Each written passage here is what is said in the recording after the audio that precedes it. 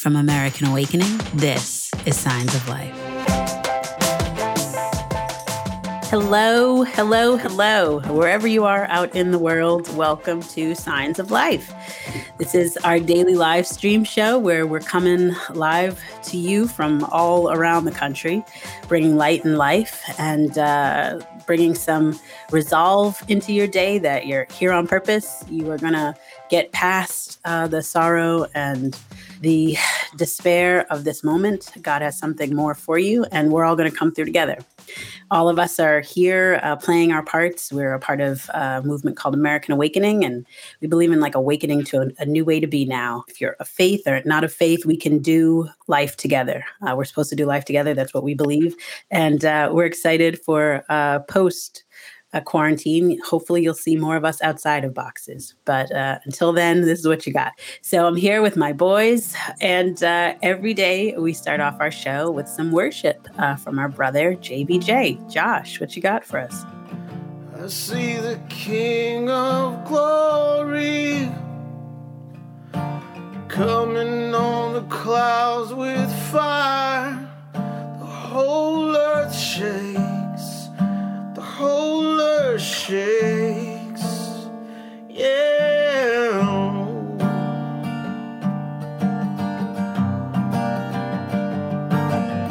I see His love and mercy washing over all our sin. The people sing, the people sing. Hosanna, Hosanna, Hosanna in the highest. Hosanna, Hosanna, Hosanna in the highest.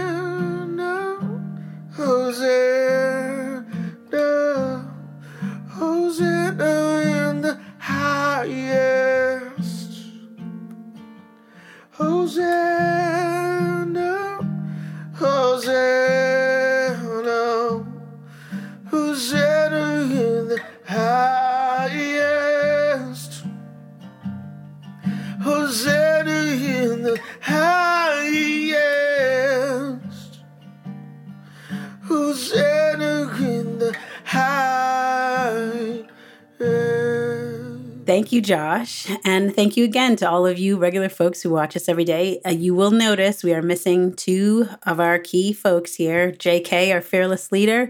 We love you, Guy. We know you'll be back. And Pastor Joel. Pastor Joel is out today as well. But do not fear. The daily dose is going forward all the same. And Brother Calvin is going to bring that 2-minute daily dose. Calvin, what you got for us? All right. I'll do my best to make Joel proud. So yeah, he's been talking about radical togetherness over this week, and I just wanted to give my reflections on what that means for me and what it could possibly mean for us in this moment where there is so much strife, so much tension, and so much pain. So I want to point us to a story that I love. It's the story of Hosea and Gomer. So for those who don't know it, I'm going to do a quick little read back. There's this guy, Hosea. He's a prophet. He's a man of God. And God asks him to go marry a prostitute. You can imagine Hosea's response. He's probably like, come again, Lord. But the Lord's like, yeah, I want you to go marry a prostitute. So he goes, finds a lady in the red light district, and then marries her. And they have a beautiful family, 3 kids. But one day he wakes up and she is gone. So imagine him coming down in the morning, nowhere to be found in the house, checks the bathroom, checks the kids' rooms, and she's gone. She's gone. And so he searches the city looking for her, and he ultimately finds her on the selling block, back into the sex slave trade. And so in that moment, he hears God's voice telling him, hey, go buy her back, pay the price, and then renew your vows to her. Make her your wife again. Now, this story, again, powerful story of grace and love. But the reason why, ultimately, the story of Hosea and Gomer is foreshadowing the life and death of Jesus, which comes 750 years later. And so it's a foreshadowing of this ridiculous, scandalous love, right? That it doesn't ignore the pain, but in fact, in Hosea's case, sits in the unfaithfulness, sits in the betrayal. In Jesus's case, it sits with the reality that he knows that Peter is going to bail on him 3 times. It sits in the reality that he knows that Judas is going to betray him with a kiss.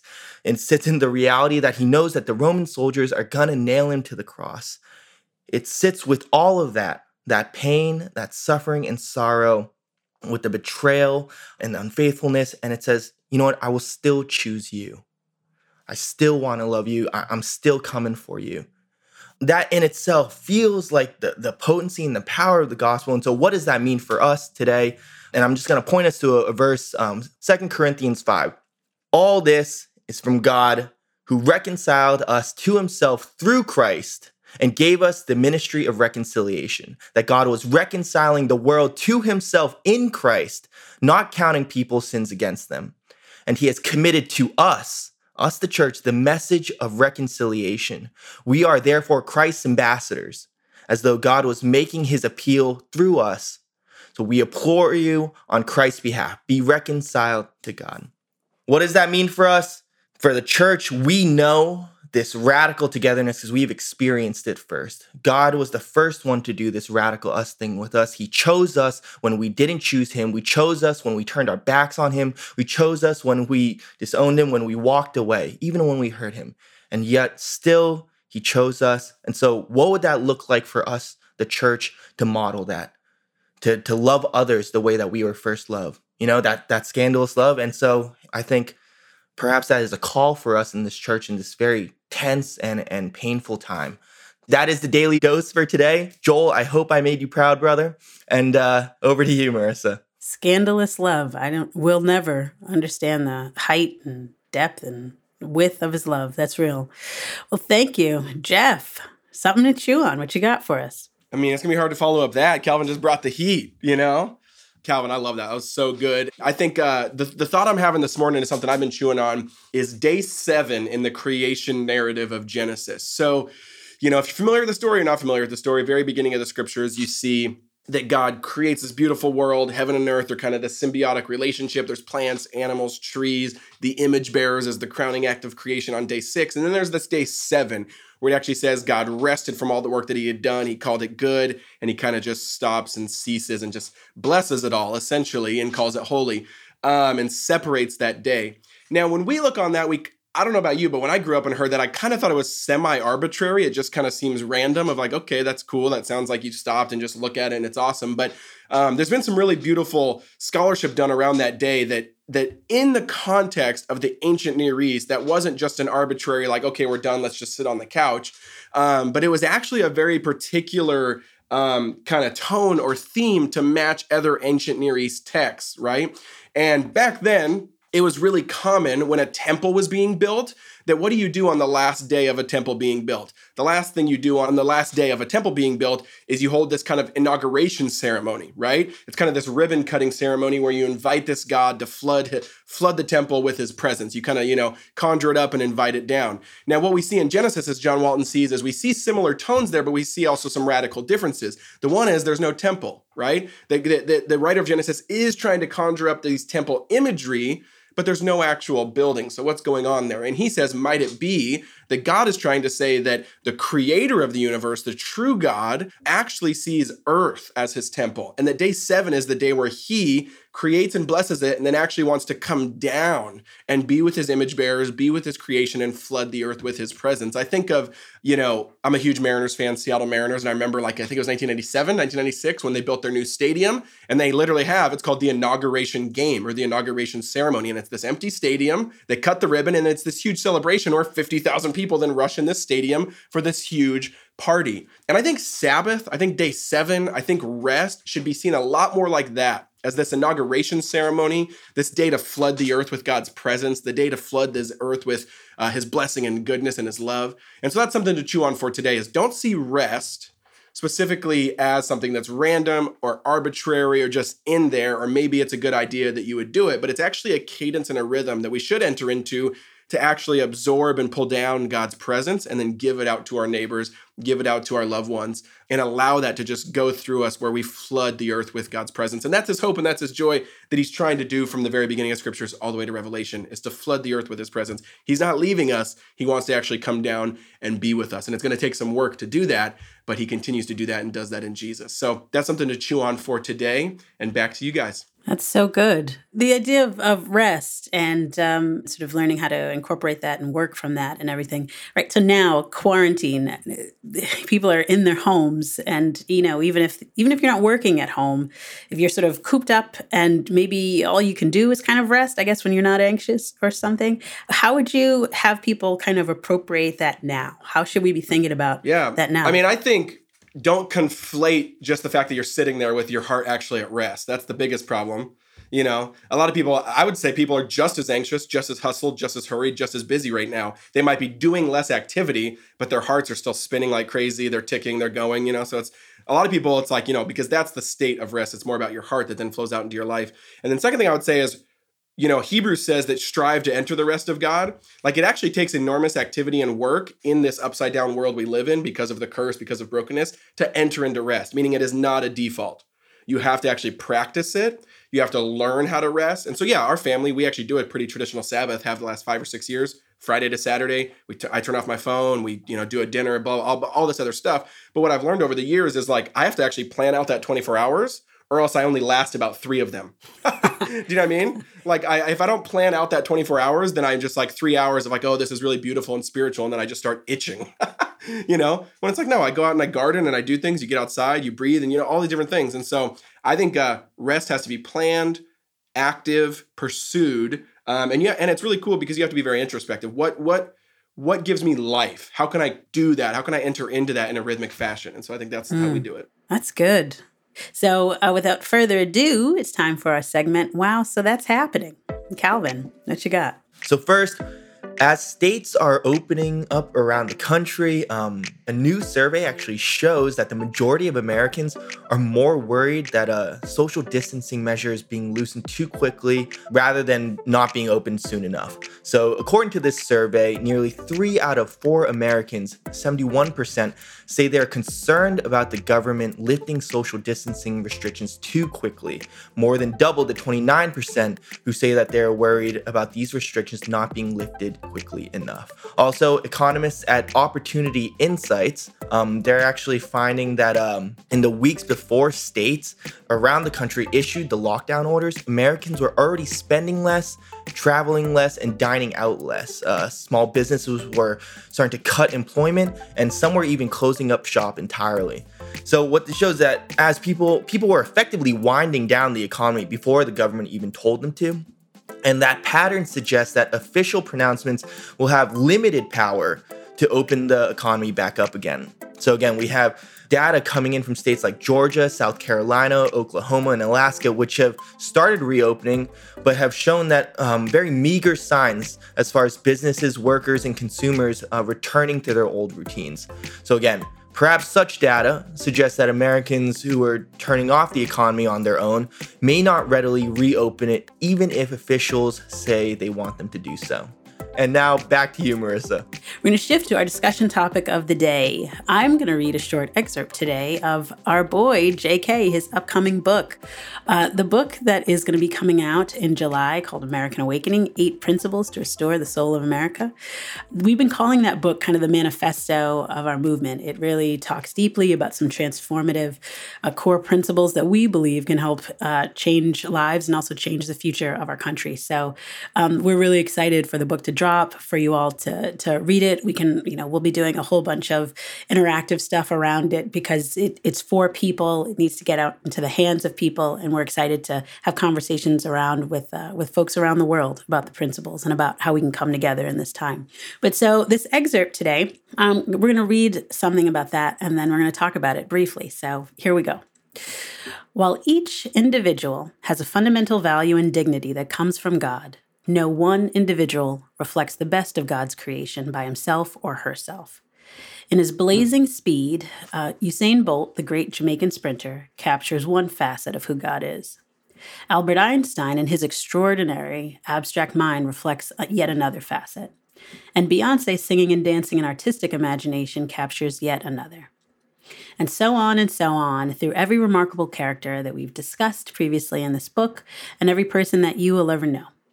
So no one person is alone, quote, the image of God, but together, collectively, we are made in the image of God. If you can fully wrap your head and heart around that, it has the power to change everything. I'm not fast, but I can glory in Bolt's speed. I'm not wired like Einstein, but I can in some way enjoy and participate in his intellectual firepower. And obviously, I don't have Beyoncé's skills. And I'm telling you right now, I've heard JK sing, so he does not have Beyoncé's skills. But she too shows a part of who God is. You also have your part to contribute to that big reality. The idea of us together, reflecting the image of God, starts to make greater sense of the words of Jesus, who told us that all the principles of all time are summarized in loving God and loving neighbor as yourself. Because we are all joint and equal participants in that transcendent and forever storyline. If we don't take being made collectively in the image of God seriously, we lose sight of our need for one another, and our relationships with one another and God are broken and shattered. And consequently, the less that we reflect God, the less human we become. So, all right, that's the end of that excerpt. There's a whole lot there. I really love the heart of this excerpt because, sure, like in times of chaos or a pandemic, it's pretty clear that we need each other just to get through the day. But then when the situations change, when the pandemic passes, when chaos sort of, abates, then we typically go back to the way that we always do things on our own. But what I just read sort of shines this light on how we don't just need each other to meet our survival needs, but we actually need each other because there are elements of God that we will not see without truly seeing the other person. And that's really powerful. So guys, I want to find out from you that little piece of that tidbit, that like revelation, was that something totally brand new to you? How does that strike you?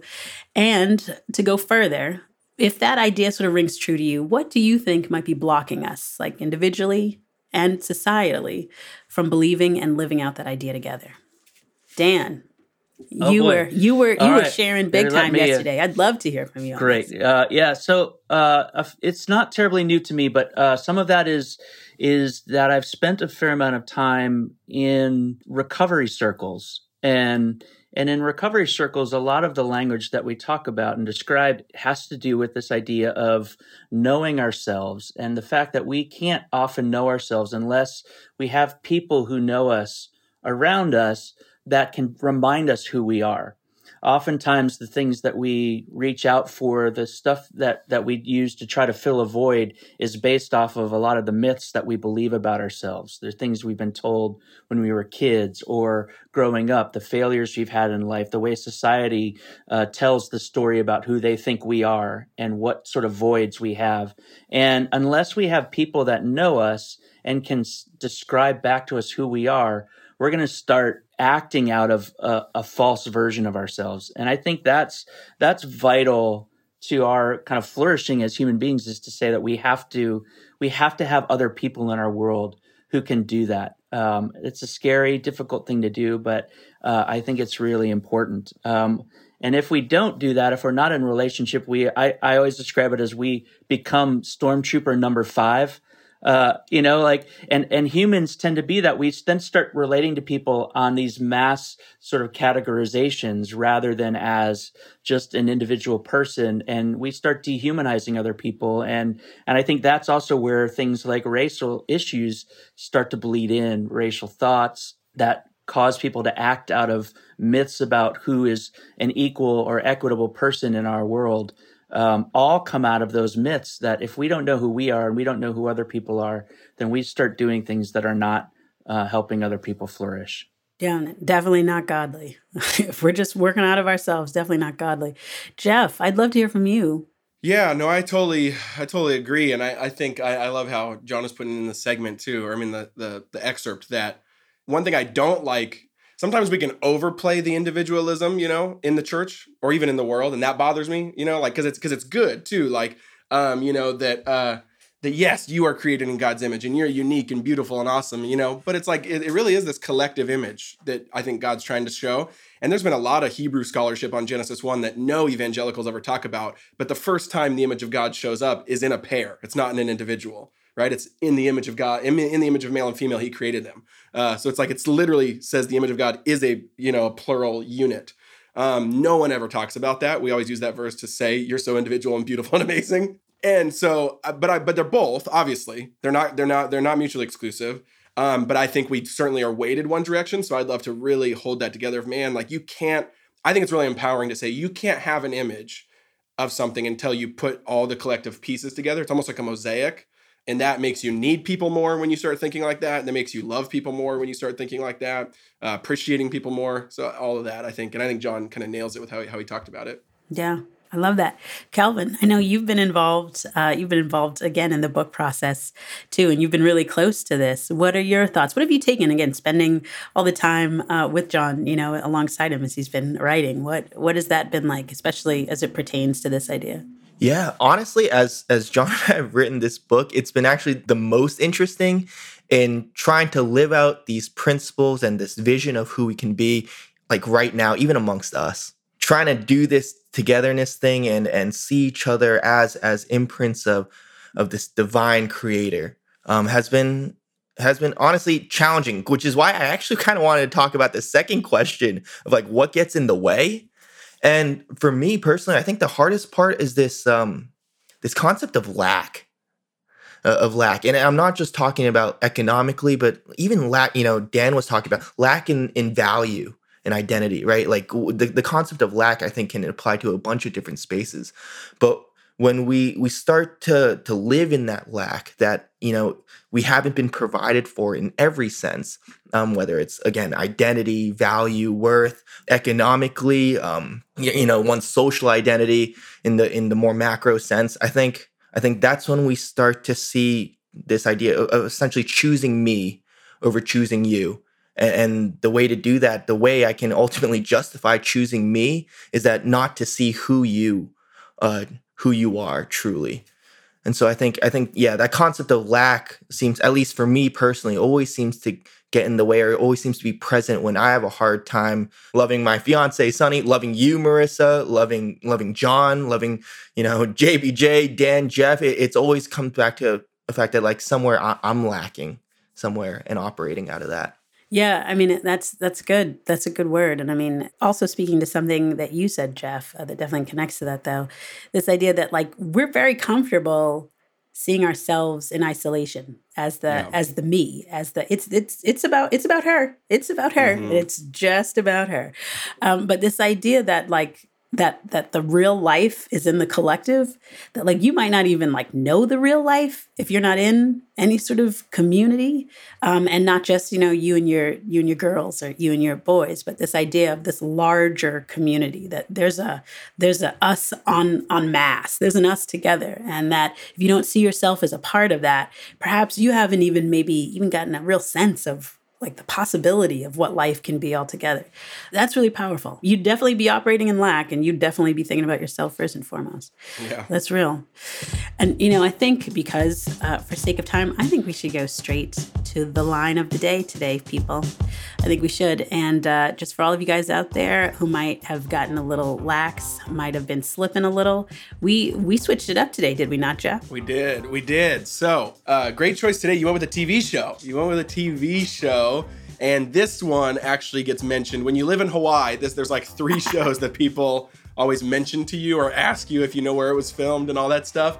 And this is one of them. So great show, by the way. And it was filmed on Oahu, not Maui, if you were wondering. So without further ado, let's see the clip for Lost. We can't do this. Every man for himself is not going to work. It's time to start organizing. We need to figure out how we're going to survive here. But if we can't live together, we're going to die alone. It's real. It's who we are. We got to figure out how to do life here together, folks. And with all the loss and the death and destruction of Corona, there is an opportunity as we come out of this to make things different. Things can be different if we want to coming out of this, and even if we start in small ways. So let's figure out how to do this life together. With that, it's time for music. Dan, who do you got for us today? Well, hello from Nashville. I will just say today I was really excited. I wasn't sure this was going to be able to happen. But this is one of the bands that, or artist duos that I would say fall in my categorization as if you know, then you know.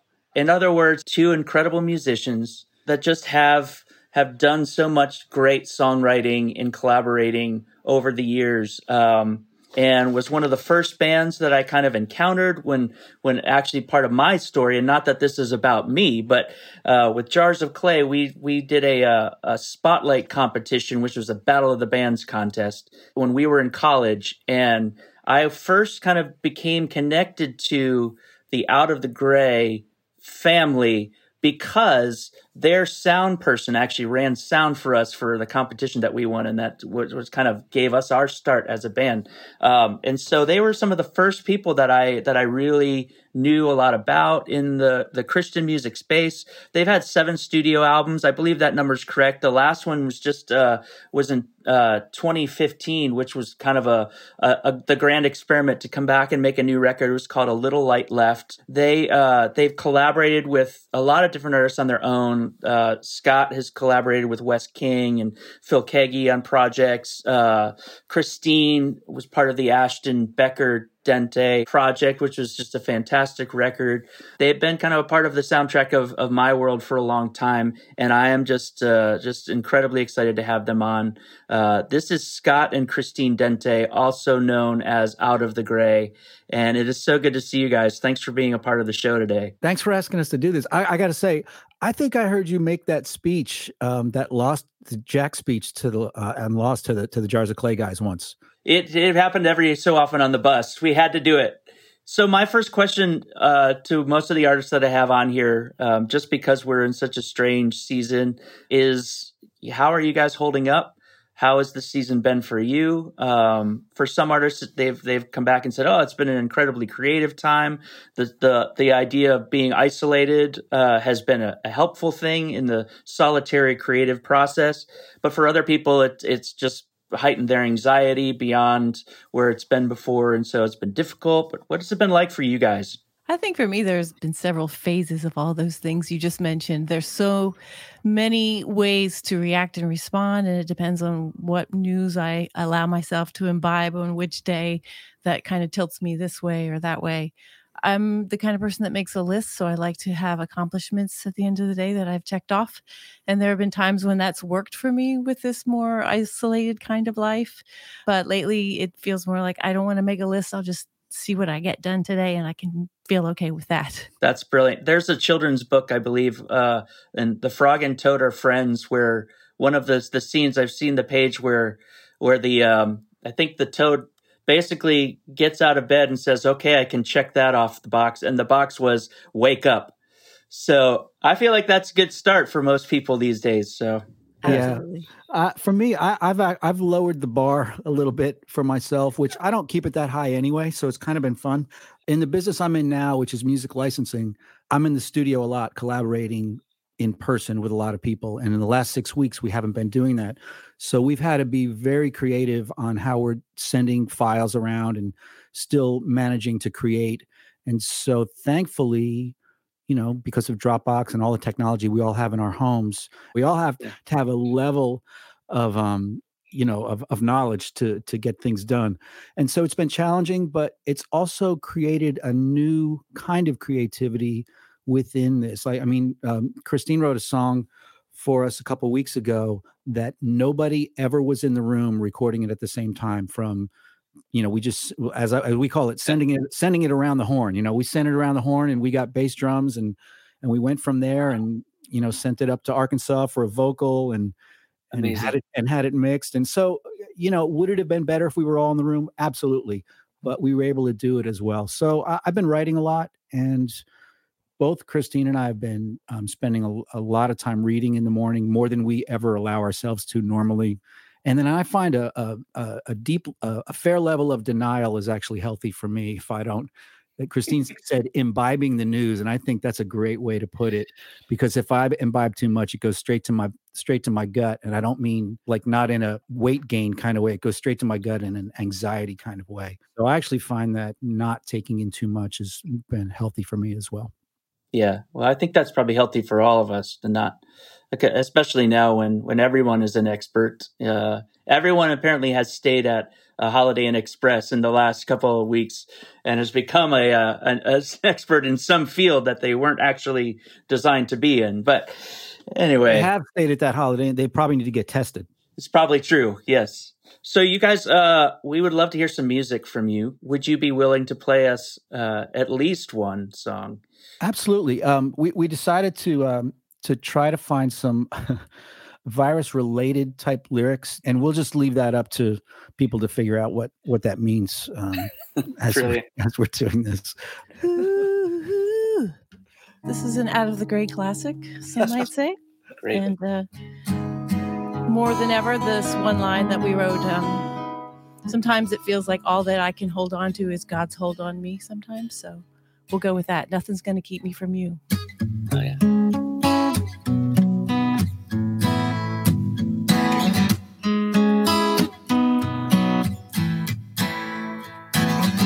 Sometimes life makes me crazy. I can't make sense of what my eyes see. All that I can hold on to is your hold on me. And the only hope I know is the love that won't let go. Oh no, nothing's gonna keep me from you. All of your promises tell me it's true. Nothing's gonna keep me from you. No matter what I'm going through, I won't be afraid. I know I'm on my way.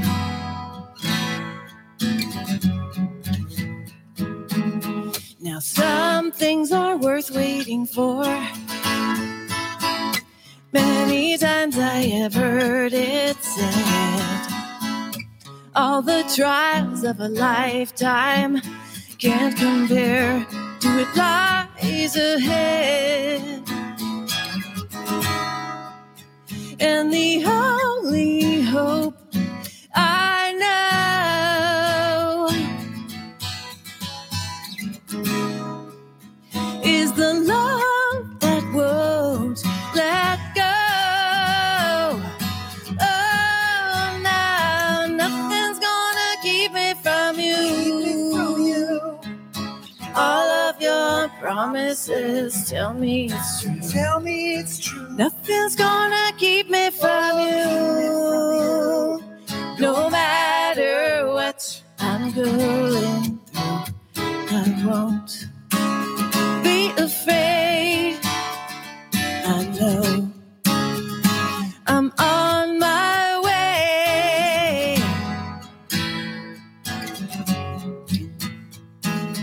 Nothing's gonna keep me from you.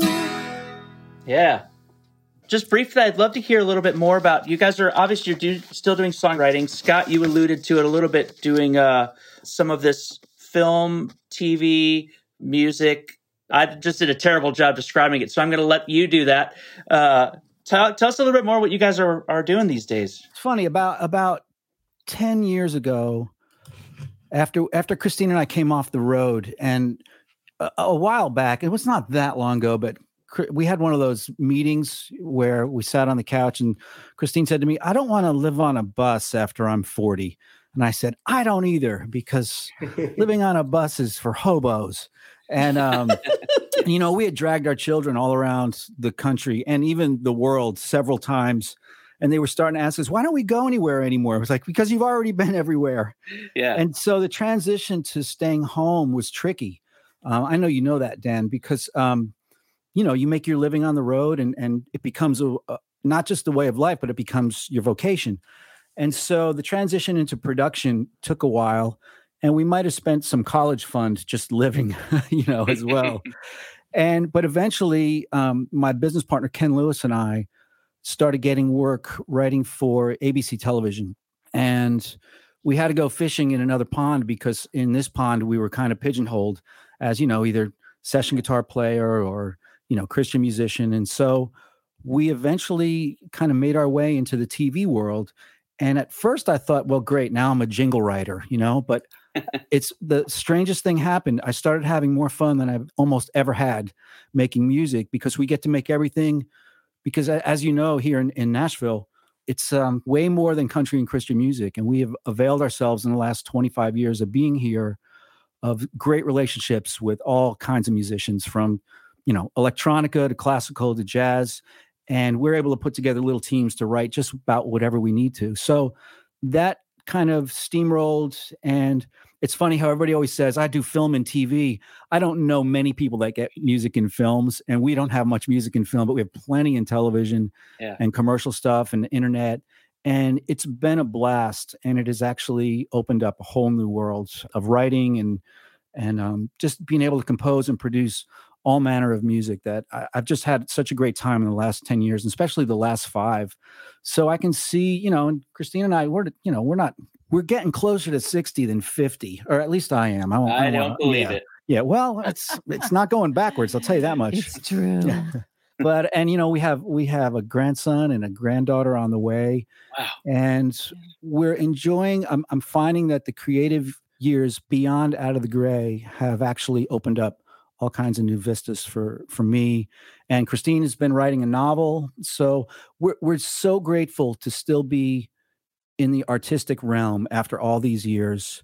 And it's really great. When just to talk about it, I realized, oh yeah, that is really great. To be able to say that and be able to get up and be a creative person every day as our vocation is, I'll say it, it's a straight up blessing. Yeah. Well, I want to hear just brief, Christine, I want to know. So you're writing, you actually are doing what most of us wish we could, which is have the bandwidth and the ability to focus enough to write a novel. How has that process been for you? Where are you in the process at this point? Well, it's interesting you say that, because I remember when the kids were little, I couldn't even finish a thought, let alone, maybe a paragraph of writing. Yes. And so they've since moved out, and Scott and I are still in the grieving process of having an empty nest, but we are enjoying the creativity in the room to hear our own thoughts and let them finish and have conversations that last. And so I homeschooled our kids for all of their growing up years. So that was kind of a very big hole that opened up in my life. It was your magnum opus. It was. So I had to find a new one. And so I started a blog a couple years ago, and I enjoy writing essays and thoughts. What I'm thinking about these days is called Finding Life in the Bigger Story. Great. And then I started 2 Novembers ago, a year and a half ago, I started writing a book about a woman who has reached a stage in her life where she's old and alone. It has nothing to do with me or what I'm projecting into my life. Because if that's the case, then I'm dead in this book. Oh yeah. It was my challenge to myself to see if I could finish a novel, if I could write a story from start to finish. And I actually did. And it's been edited several times. I've revised it several times, and it's now in the process of being formatted for ebooks and paperbacks and however else I can do it. Well, congratulations on that. It's a huge undertaking and an incredible accomplishment. Well, hey, would you guys be willing to play us one more song? We don't actually know any other songs. You don't know any other ones? We could do that one again, I guess. Yeah, all right. I remember we wrote this in 1993. And, yes. And I remember we were coming off of the road about it's a pretty solid year of traveling, and realizing that what we really were longing for was real community. And I'm happy to say that we eventually found it and realized the importance of it. And so this is our take on community and what people need. This is called All We Need.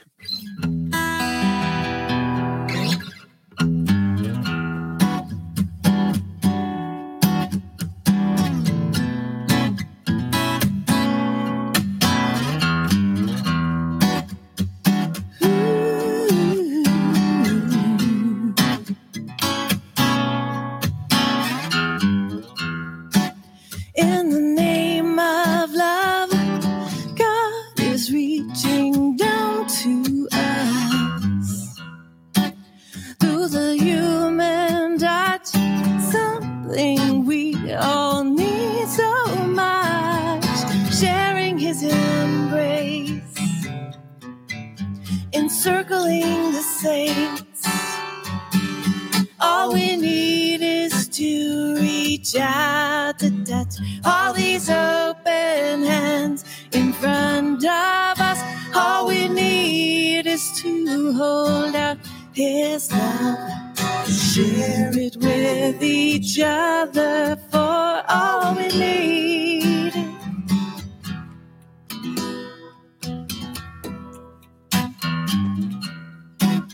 Oh, the sacrifice of letting others in our lives. But when worlds collide, the impact reaches far and wide. Words that love has spoken can set our lives in motion. All we need is to reach out to touch all these open hands in front of us. All we need is to hold out His love, share it with each other, for all we need.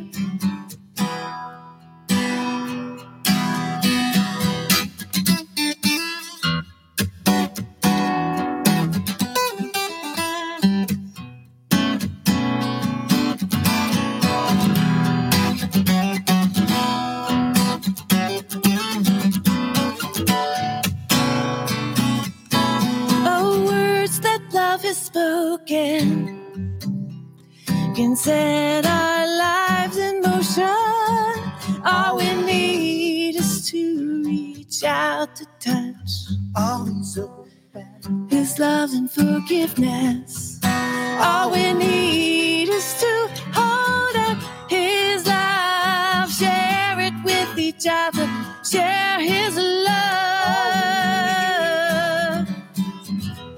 Yeah. Whew. Thank Love you it. so much. That's so great. Scott, Christine, thank you so much for being a part of this with us. It's good to see you guys. I'm glad that you're healthy and you're hanging in there, and it's been a good creative season for you guys. Thanks for letting us be part of this. Back to you, Marissa. Thank you so much, Christine and Scott. That was great. All we need, reach out to one another, share the love. That's fantastic. All of you out there, again, remember that God is with us. God loves us. Enjoy the day. Remember, God's for you. If God's for you, no one can be against you. And we're all going to get through this together with God. Have your way, Lord. Take care, guys. Bye-bye. Signs of Life is produced by American Awakening, a campaign for the soul of America, committed to slaying the giant of death and despair in this American moment. Signs of Life is made up of Jefferson Bethke, Dan Hazeltine, Josh Jacob, John Kingston, Joel Searby, Calvin Lee, Christian Palacios, Marina Pappas, Andy Peterson, and me, Marissa Prince. The show is produced from our headquarters in Lexington, Massachusetts, and you can learn a whole lot more about the movement by visiting our website, americanawakening.us.